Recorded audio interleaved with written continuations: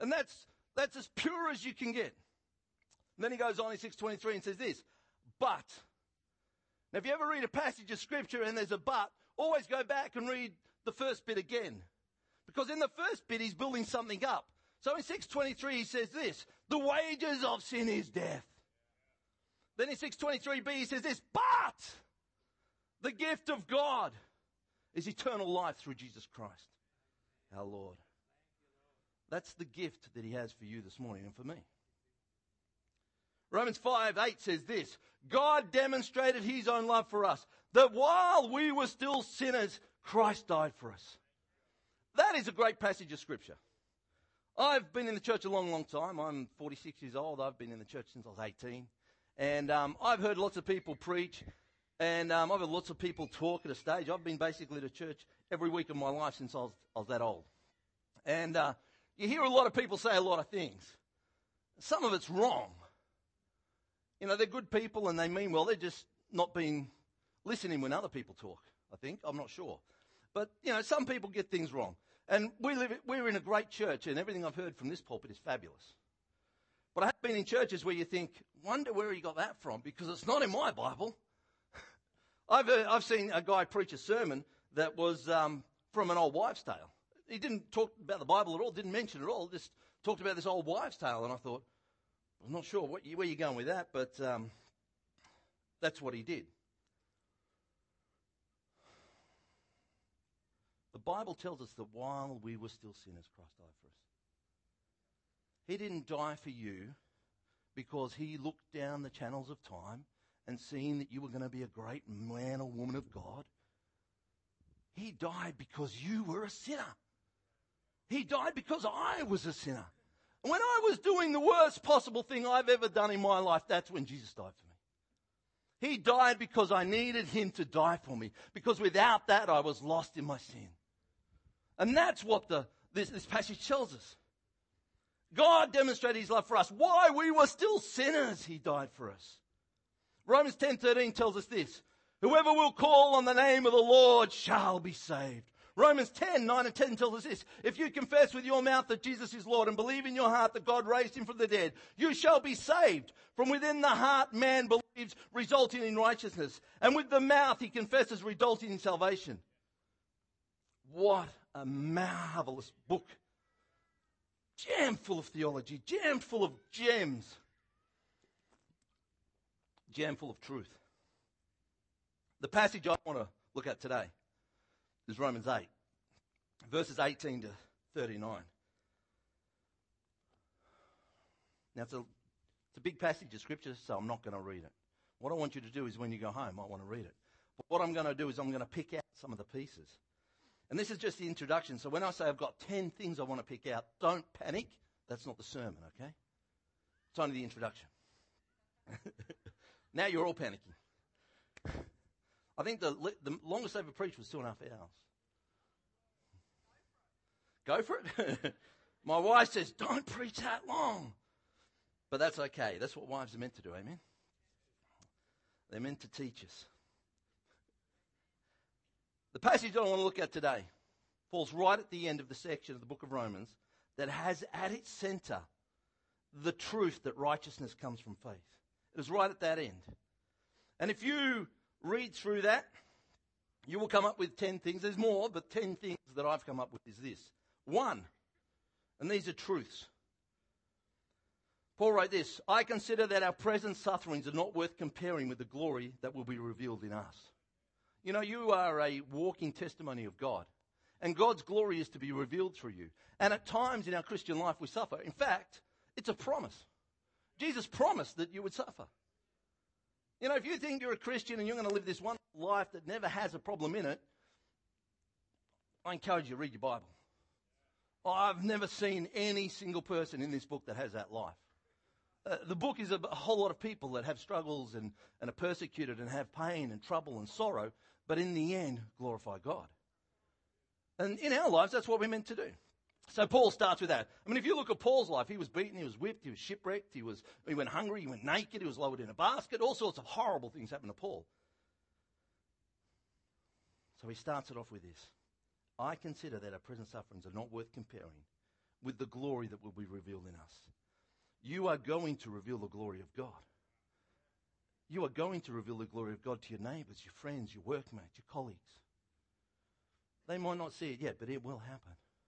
As long as you're faithful, as long as you're praying that God will do that, it will happen. The next thing Paul says is that we've got this glorious freedom as children of God. The next thing he says that we are waiting eagerly for adoption as sons, the redemptions of our bodies. Thank God for that, amen? Yeah, this thing's going to be redeemed. I tell you, just about worn it out. When I go to heaven, there's not going to be much left. My shoulders don't work, my knees don't work. My plan is to have it fully worn out by the time I get there, so that the new body will be good and I'll be happy. The next thing we read is we don't know what we ought to pray for. Who knows that's the truth? Sometimes you've got to pray and you just don't know what to pray. It says this, but the Spirit himself intercedes for us with groans and words that cannot be expressed. The next thing we see in this passage is this, and we know that in all things God works for good for those who love him, who have been called according to his purposes. The next thing we see is this, for those God foreknew, he also predestined to be conformed to the likeness of his Son.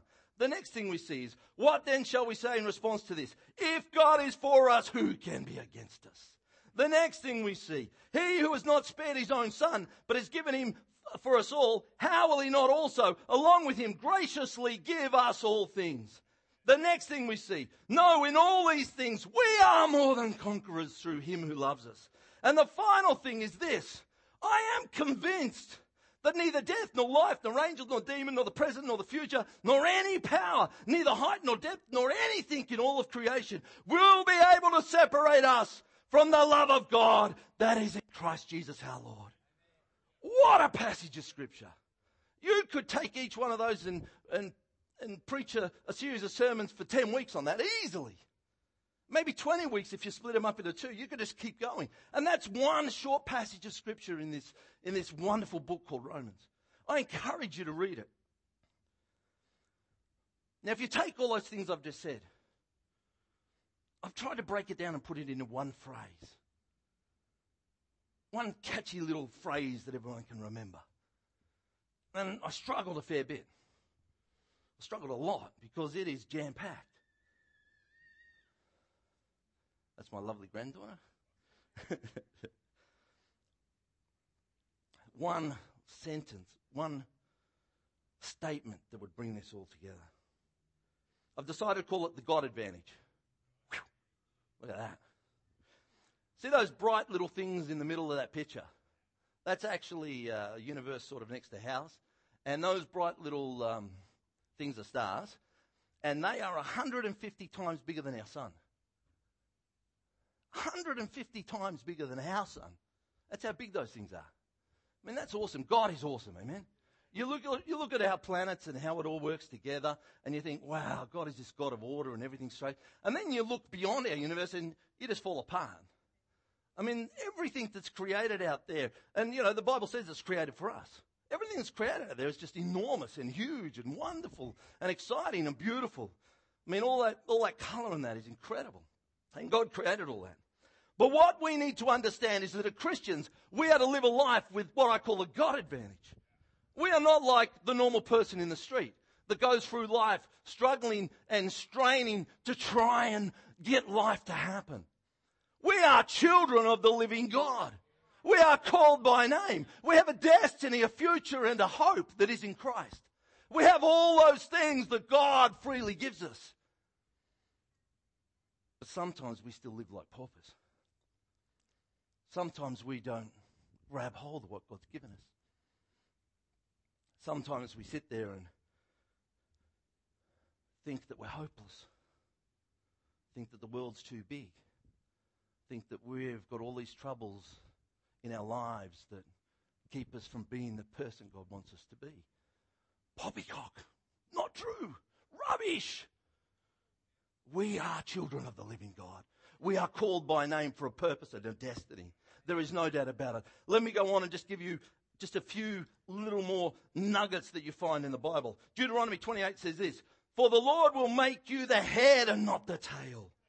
2 Chronicles 4:17, I declare that if my people who are called by my name will humble themselves and pray and seek my face and turn from their wicked ways, then I will hear them from heaven and will forgive their sins and heal their land. Isaiah 54:17, no weapon formed against you shall prosper. Philippians 4:19, and my God will meet all your needs according to his glorious riches in heaven. Hallelujah. Our God is a great God. He is the God that has chosen you. He is the God that knows how many hairs are on your head. All the hairs that fall off, he knows where they are.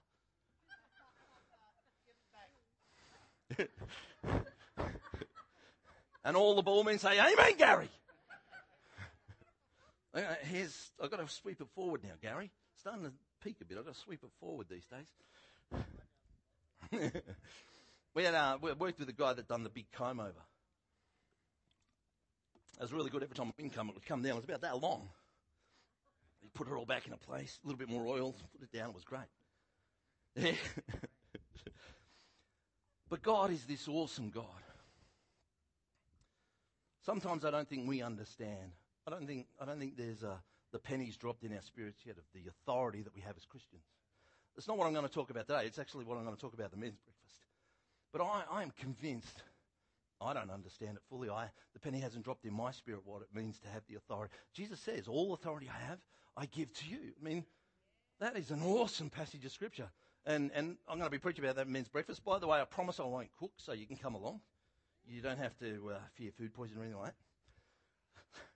So it's going to be a great time, so come along. The first point that I want to bring today, and I've written this out, and it's nearly 20 pages long. So I don't want to put you through that. So what I'm going to do is I'm going to give you a passage of Scripture. I want you to go home and read it. I'm going to tell you stories. Who likes stories? I love stories. So the first passage of Scripture is found in 1 Kings 18:22-29. And it's the prophet Elijah. Now, I love the prophet Elijah. He was a mighty man of God that done some wonderful things. But I just resonate with his character. He is an amazing, amazing guy. He was around the time of when the kings were doing bad in the eyes of the Lord. If you read through the book of Kings 1 and 2, at the end of every king, it'll either say, this king did well in the eyes of the Lord and the people flourished, or it will say something like, this king done evil in the eyes of the Lord and the people were perishing, or something similar to that. So all the kings get this little note at the bottom of their little story about what they did. And they'll either say they're good or they're bad. They either love God or they didn't. Now, Elijah comes along when there's been 3 kings that are bad. And they've basically destroyed the altar. There's no more worship going on. Ahab comes along. He fully endorses the worship of Baal, the Philistine god. And they basically just do away with Yahweh, the true God. And a few prophets arise. Elijah's one of them. He's noted for a couple of things. One thing he's noted for is he went and hid in the cave for a while. The ravens came and fed him. And who knows, sometimes you want to go hide in the cave. Who knows, sometimes when you're being a Christian and times are a bit tough, you want to go hide in a cave. Amen? Who knows that? Am I the only one? Hands up then. Okay, I feel safe now. I can share with you because we got the same thing going on. You know, and that's what Elijah did. At this part of the story, he's walked back to Jerusalem and he's decided that he's going to have a showdown with the prophets of the false god. And he says to them, he goes, okay, there's 400 of you, one of me. You know, sometimes as a Christian, you feel like there's 400 of them and one of you. Your workplace, you might feel there's 400 of them and one of you, amen? And that's what Elijah was. He was sitting there, I'm the only one left. I'm the only one. I'm the only prophet. And that's what he was doing, and that's what he's feeling like. But he heard from God. So what he did was he said, let's have a showdown. You get a bull, I get a bull, we cut them up, and we sacrifice them. And we see who God listens. Which God is going to listen, your God or my God? So I really connect with him during this part of the story. Because what he does is he lets them go first. A gentlemanly thing to do. You guys go first. You know, I'm happy if you guys go first. Do your best, because I know it won't work. He had enough faith in God to know that nothing was going to happen. So 400 of these dudes, they get a beast. They cut it up into portions. They put it on an altar for sacrifice. And then what they do is they try and get their God to bring fire down from heaven. And they start praying and they start going into trances. And the Bible says they cut themselves so they bleed and they throw themselves on the ground. This goes on hour after hour, hour after hour. Then at about 12 o'clock, so it started at about 9, at about 12 o'clock, this is the part I like. Elijah starts mocking them. That's what I'd do. I'd jump straight in there. What's he, asleep? In the Hebrew it actually says, you better check, he might be on the toilet. They don't put that in English versions, because I don't know why, but they don't. You might want to check, I think he's on the toilet. Is he asleep? What's going on? Shout louder, come on boys, give it your best. Oh, you can do better than that. And the whole time, him versus 400, and he's mocking. Mock, mock, mock, mock, mock. Your God is nothing. He is pathetic. He is puny. One drop of fire, that's all we need. Come on, boys. You're cutting yourself. Oh, maybe you need to do more. You know, and for hours he just sat there and mocked them, mocked them, mocked them. He said, you giving up? You had enough? Because now God is going to do something. Now that you've tried all that you can, watch what God can do. He got a few Israelites together. He said, boys, let's grab 12 stones. Let's rebuild the altar. The altar was destroyed. There was no worship. There was no sacrifice in Israel. It was destroyed. He said, come on, boys, get 12 rocks. Let's rebuild the altar. Let's make this thing happen. So the boys get together with him. They rebuild the altar. He puts some wood. He gets the beast. He cuts it up in a section. He puts it on there. And then, like me, he thought, well, it's too easy for God. Let's dig a dirty big hole around it and fill it full of water. You know, let's chuck water on the wood that we're going to burn. Let's just smother this thing in water. Sometimes that's what our faith needs to do. It needs to go beyond what we want and ask for more. You know, Elijah could have just asked for the fire to come down. It would have come down. But he said, that's not enough. I want to show these guys something. I want to show them that even if man does everything to stop this, God can still do it. Let's get water and throw it on there. Let's build a big trench full of water. He prays, and that's what happens. This is a famous piece of art. And it's Elijah calling the fire down. It came down, it consumed everything. It even sucked up the water in the trench. What do we understand from this? We understand with the God advantage, one with God is a majority. One with God is a majority. It doesn't matter if you've got 400 people, 4,000 people, 40,000 people against you. One person standing with God for the truth is a majority and will always win. You might feel that you're at work. I work in construction industry, and very rare to find Christians in construction industry. If they're there, they're not vocal. Unfortunately for everyone that works around me, they know I'm a Christian. They've got no doubt about it. They used to call me, and it was mocking to start with, but it became a term of endearment eventually. But they started mocking me, and they used to call me Pastor Flagon. Pastor Flagon. Pastor Flagon. Pastor Flagon. That's what they used to call me. And they started off as a mocking thing, but eventually ended up in this term of endearment, and they loved it. Pastor Flagon, come here, mate. You know, and one guy started as a mock, and God turned it around. And they loved, Pastor Flagon, come here. So they thought it was a great thing. But when God tells you to do something, and you know it's God that's telling you to do it. It's not your imagination. It's not the pizza you had the night before. But you know that God's telling you to do something. You need to do it. And even if 400 people come and stand against you, still believe it. One with God is a majority. And that's the truth that we find in this God advantage. The next story is a great story. It's about Gideon. How many people have seen the film 300? 300 is a true story. A lot of it in the movie is fiction. It's about a Spartan king called Leonidas.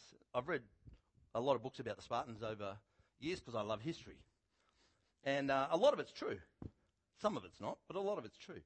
And Leonidas, he went down because the Persian kings were coming in and they were going to take over.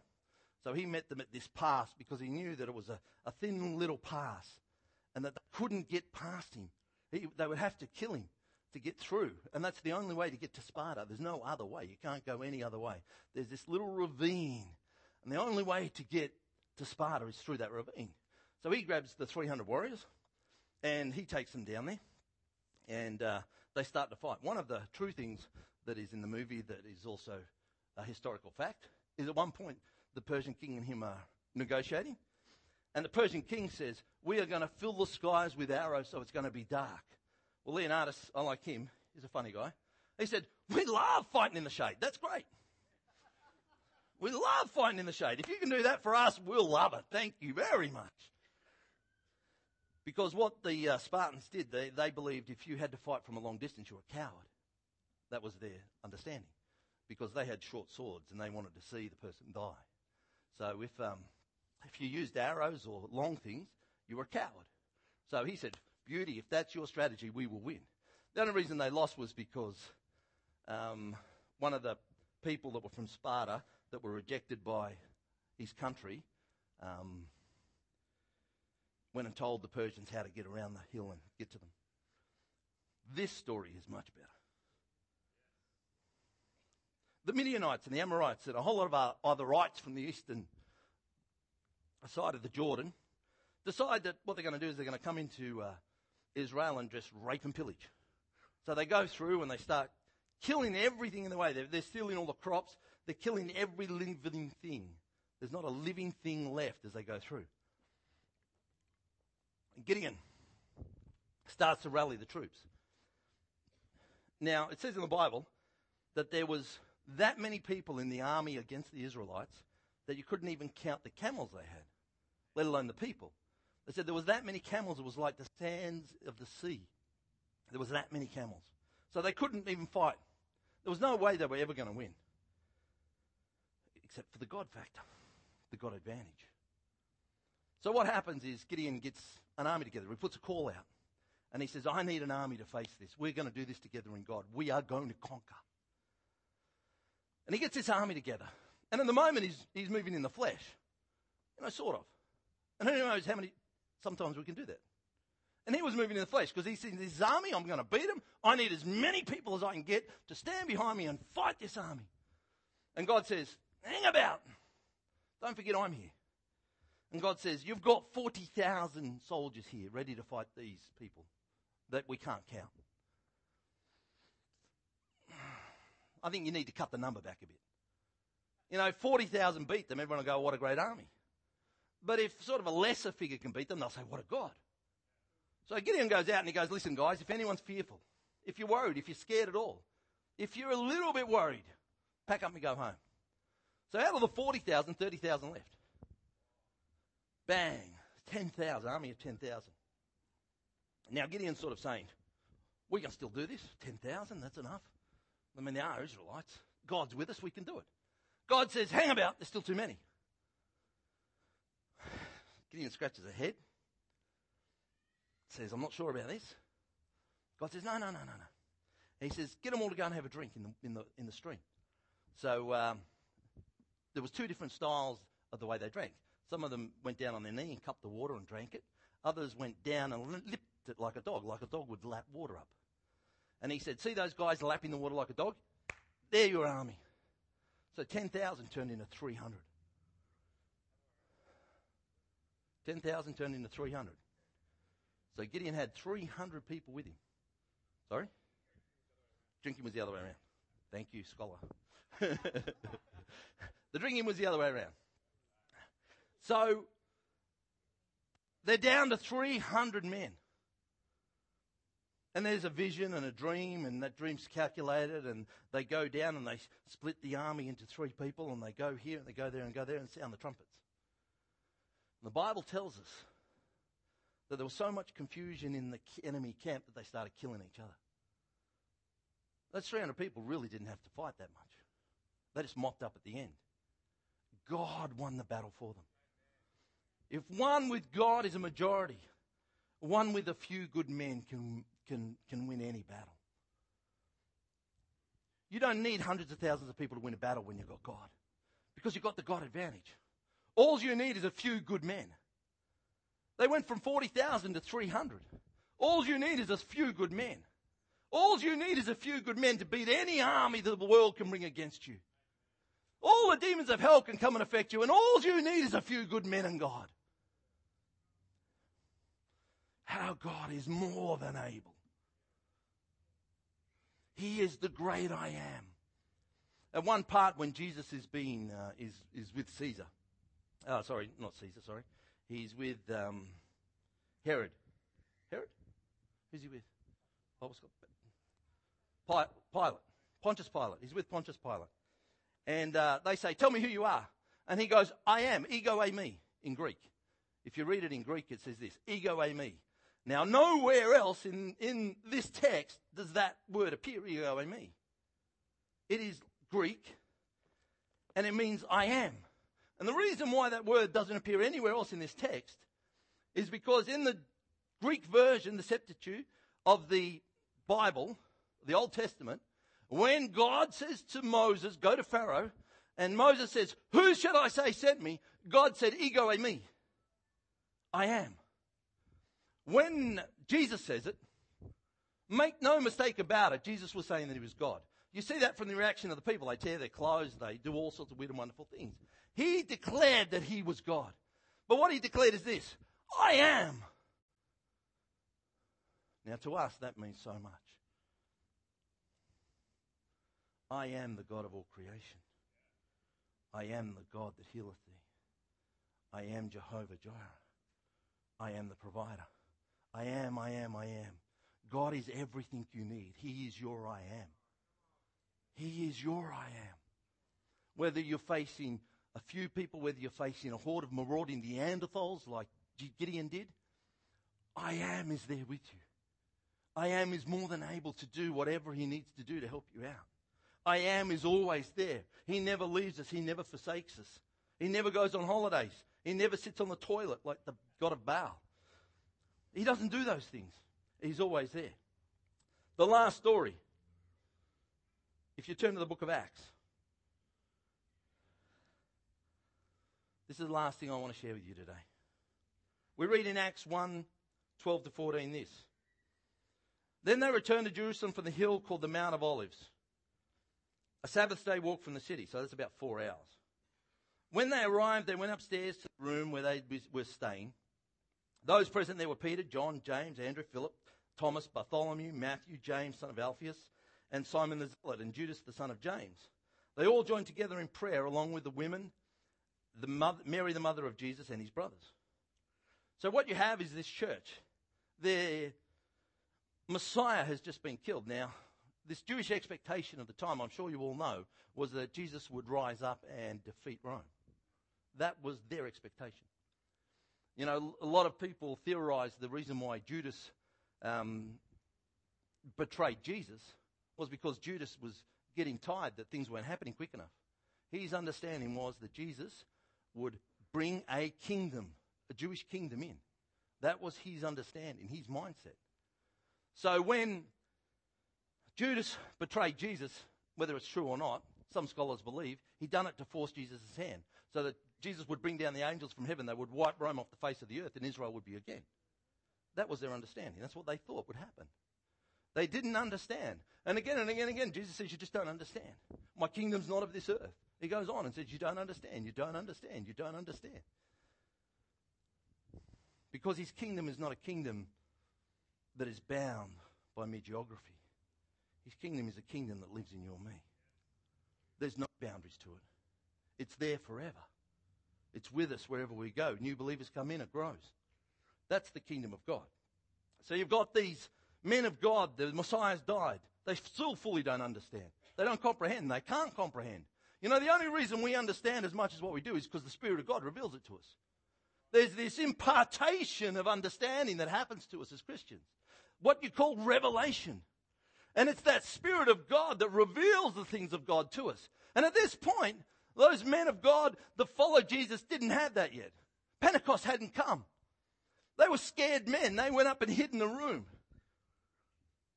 There was 11 of them, a few others, some women, the brothers of Jesus, all in this room hiding because they did not understand. They've been with Jesus again. He's gone and he's ascended to heaven. And they go, why? And the angel comes. And even that tells you. The angel comes and says, why are you still here? Why are you still here? He's gone. What did he tell you to do? Go back and wait. Wait for the Holy Spirit to come. So that's what they did. They went back, they prayed, and they waited. Acts chapter 2, the day of Pentecost. What a revelation these guys had. Peter, a changed man. The sermon that he preaches in Acts chapter 2 did not come from him. Make no mistake about it. He didn't think like that. It came from the Holy Spirit. Acts 2:1-4 says this. When the day of Pentecost came, they were all together in one place. Suddenly, a sound like the blowing of a violent wind came from heaven and filled the whole house where they were sitting. They saw what seemed to be tongues of fire separating and coming to rest on each of them. All of them were filled. Everyone say all. All of them were filled with the Holy Spirit and began to speak in other tongues as the Spirit enabled them. Acts 2:14-21. This is part of Peter's sermon. Then Peter stood up with the 11, raised his voice and addressed the crowd. To this point, he's been hiding in a room upstairs like a coward. All of a sudden, full of the Holy Ghost, Peter stands up. Fellow Jews and all of you who live in Jerusalem, let me explain this to you. Listen carefully to what I say. These men are not drunk as you suppose. It's only 9 a.m. No, this is what was spoken of by the prophet Joel. In the last day, God says, I will pour out my spirit to all people. Your sons and daughters will prophesy. Your young men will see visions. Your old men will dream dreams. Even on my servants, both men and women, I will pour out my spirit in those days, and they will prophesy. I will show wonders in the heavens above and signs in the earth below, blood and fire and pillars of smoke. The sun will be turned to darkness and the moon to blood before the coming of the great and glorious day of the Lord. And everyone who calls on the Lord's name will be saved. Just skip down to verse 40. With many words, he warned them and pleaded with them. Save yourselves from this corrupt generation. For those who accepted this message were baptized, and about 3,000 were added to the numbers. They devoted themselves to the apostles' teaching and to fellowship and to the breaking of bread and to prayer. Everyone who was filled with awe, and many wonders and miraculous signs were done by the apostles. All the believers were there together and had everything in common. Selling their possessions and goods, they gave to anyone who had need. Every day they continued to meet together in the temple courts. They broke bread in the house and ate together with glad and sincere hearts, praising God and enjoying the favor of the people. And the Lord added to their number daily. So the Church of Jesus Christ is birthed. One man with God is a majority. A few good men with God, it can beat any army. But a group of believers joined together in one accord and one purpose can change the world. Can change the world, literally. If you read on in the book of Acts, Acts 3:1 tells this. Acts 3:1 to 4:31 is the story of the healing of the crippled man and the consequences of that. Remember it? He says, Peter goes up and says, gold or silver I do not have for you, but what I have for you is get up and walk. So he pulls him by the hand, he gets up and he starts walking. And then the Sadducees and the Pharisees arrest them and beat them up and tell them not to go and talk about Jesus again. First thing they did when they got out, and told everyone about Jesus. Good men. In Acts 4:32 and 5:11 we see a unified church. And again, this theme of them being one and having all things in common is there. In Acts 5:12-42 we see the miracles and wonders through the church and the start of persecution. In Acts 6:1-3 to 9:3-9:31, we see the full persecution of the church. We see the death of Stephen, the first martyr, and the subsequent expansion of the church, the salvation of Paul. Up till this point, up till when Stephen dies, the apostles are very, very happy with their life. People added to the church every day. You know, they've got a good thing going on. They've got a few guys helping them now. There's some deacons behind them, and they're helping take away all the problems with the widows not being fed and all that sort of stuff. And, the guys are happy. You know, once in a while they get chucked in a jail and beaten up and that, but they still go out and they preach Jesus. They're pretty happy at this point. You know, things aren't too bad. But then Stephen's killed. And this is a catalyst. It's a pivotal point in the history of the church. Stephen is stoned as the first martyr, and I don't know if you've read the story, you should read it. Heaven opens up, and he says, "There I see the Son of Man, seated at the right hand of God." But there was one person there at the time. He wasn't throwing stones. He was in the background over there.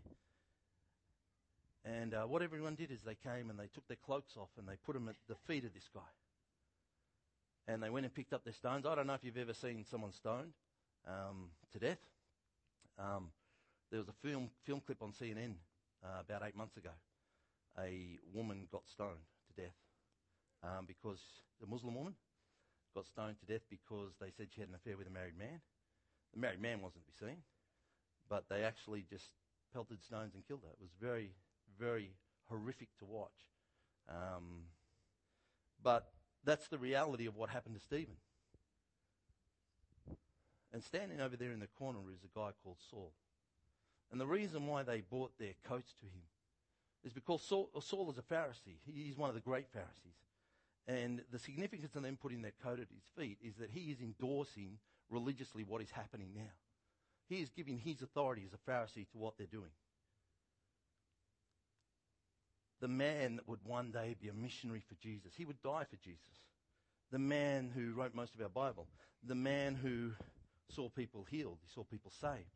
He grew churches. He done everything. Was standing there watching. Not only watching, but giving his approval to Stephen being stoned to death.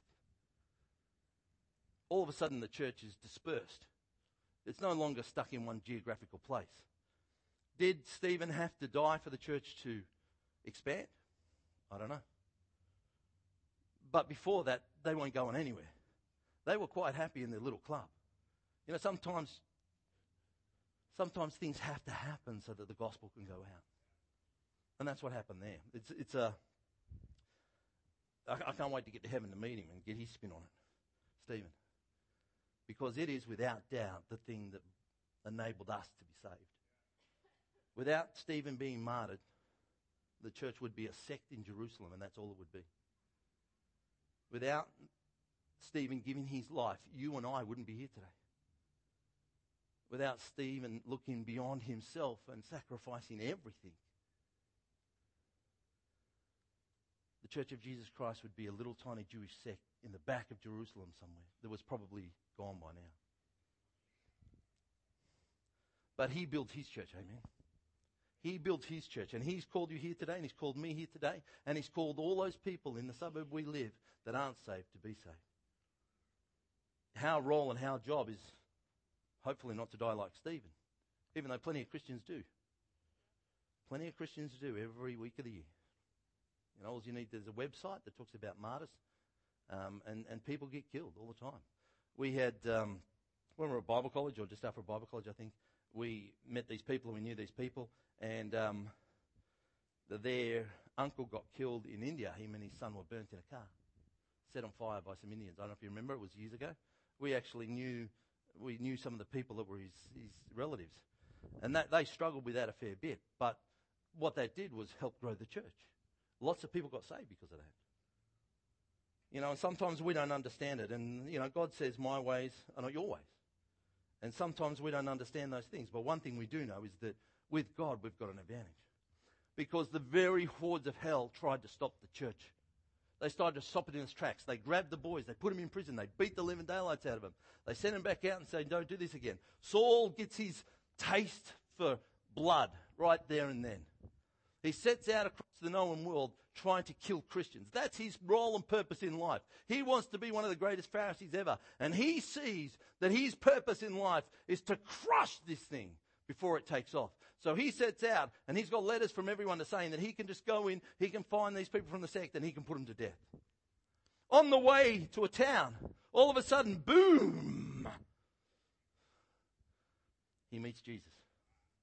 He's thrown from a horse. He's blinded. And he meets Jesus. The church goes on. It grows and it grows and it grows. Acts 12:25, 15:35, you see the expansion of the church beyond Antioch and the apostle decree in Jerusalem. In Acts 15:36 to 19:20, Paul starts his mission trips. And finally in Acts 19:21 through to 28 and 31, we see Paul's plan to visit Rome, the reason why he wrote the Roman letter. In the book of Acts, we see what God can do with a church when it's walking in unity and power. The gates of hell can come against it, and it stands. It doesn't only stand, but it flourishes. It grows beyond expectation. It keeps taking land for God. It keeps seeing people saved because God will build His church. One with God is a majority. God with a few good men can beat any army. But God with a church of believers that are unified, that have the Holy Spirit, we can change the world. We can change the world. This church today can change the very world we live in. In Acts 17, 2 and 6, it says this. As is his custom, Paul went in the synagogue, and there on the Sabbath day he reasoned from the Scriptures, explaining and proving that Christ had to suffer and raise from the dead.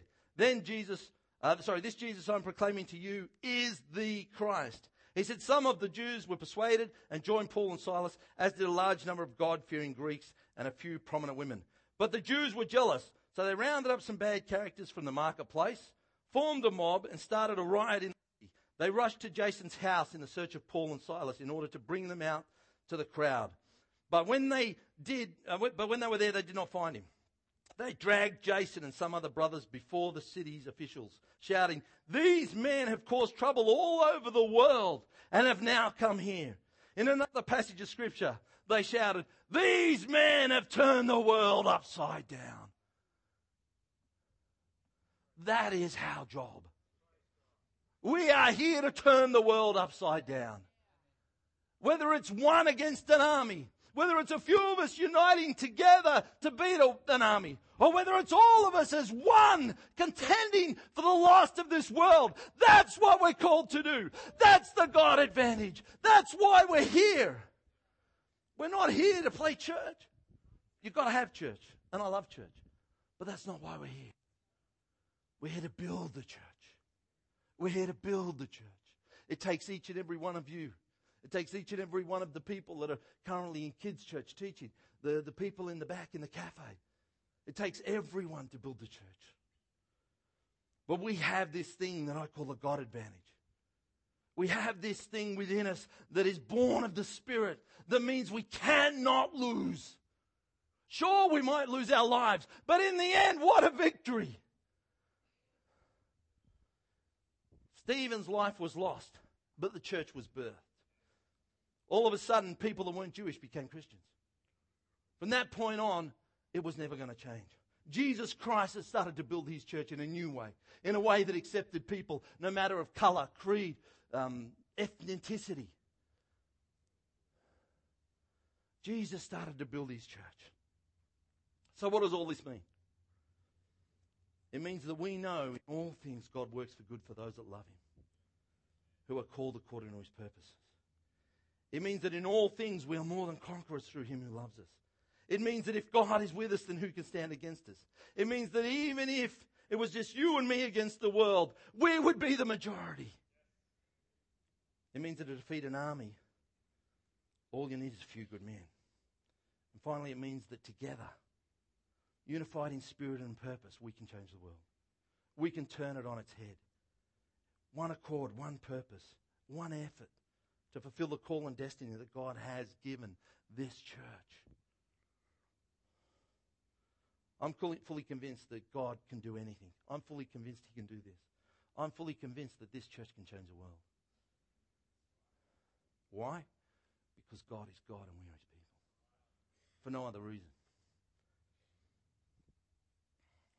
We have a great church. I've been here since the beginning of the year, and I can honestly tell you this is the place where I feel at home. We have a fabulous church. But to be able to go to the next level, we need to unify. We need to be of one purpose. And that purpose is simple. Glorify God. It's not difficult. You don't have to be a rocket scientist to figure it out. Just got to read the Bible. Glorify God and spread His word.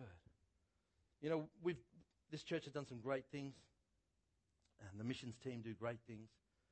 But I believe there's so much more. I believe that if as a church we unite, that we will be unstoppable. So what does that mean? Let me put a picture for you. And, you know, I will put up my hand to say I don't go to the Thursday night prayer meetings. I will put my hand up and say I don't do that at the moment. I need to change. I go to the Friday morning prayer meetings, but I don't think that's enough. To me, the vision of a unified church is as many people as can come to the prayer meeting. To me, that's a unified church. To me, it's a unified church is people giving of themselves for others. To me, a unified church is people saying, what can I do, not what can I get? And I'm not saying that this church is full of people that just want things. But that's what a unified church looks like. I'm going to ask the musicians to come up. I don't know about your situation today. I don't know about what you face tomorrow when you go back to work. But I do know this, that we have a God advantage, that we're more than conquerors, that we're blessed beyond comparison, that we live in a glorious freedom as children of God, that we have God for us, so then who can stand against us? They're the things I do know. And I want to encourage you this morning. God has called you for a reason and a purpose. Let me be more specific. God has called you to this church for a reason and a purpose. And that reason and that purpose is to turn this world upside down. And the only way we can do that is if we do it together. My vision is that when Pastor Mike gets back next week, that he will sense something in the spiritual realm, that he'll know everyone's behind him in a new way. Just the next level up. You know, this church is so great. We've got so many great people that does fabulous things. And I'm no way saying this church is anything but that. But just the next level, guys. That's what we need, the next level. The next level. The next level. I've got this picture, and I've talked about it in the prayer meeting, but I've got this picture. We've got some great pastors in this church. We've got Pastor Mike, Pastor Caroline, and Pastor Bob. And you know, I see them lifted up on our shoulders, doing what they need to do for Jesus. You know, we can't all be full-time pastors, and, you know, we've all got work to do and that sort of stuff. I work 12 hours a day, and, you know, I'm always busy. But I can stand them up on my shoulders. I can support them. I can stand behind them and encourage them. I can say to them, God is there with you. I'm there with you. And together we can change the world. Amen? Please stand up. We're going to sing this song.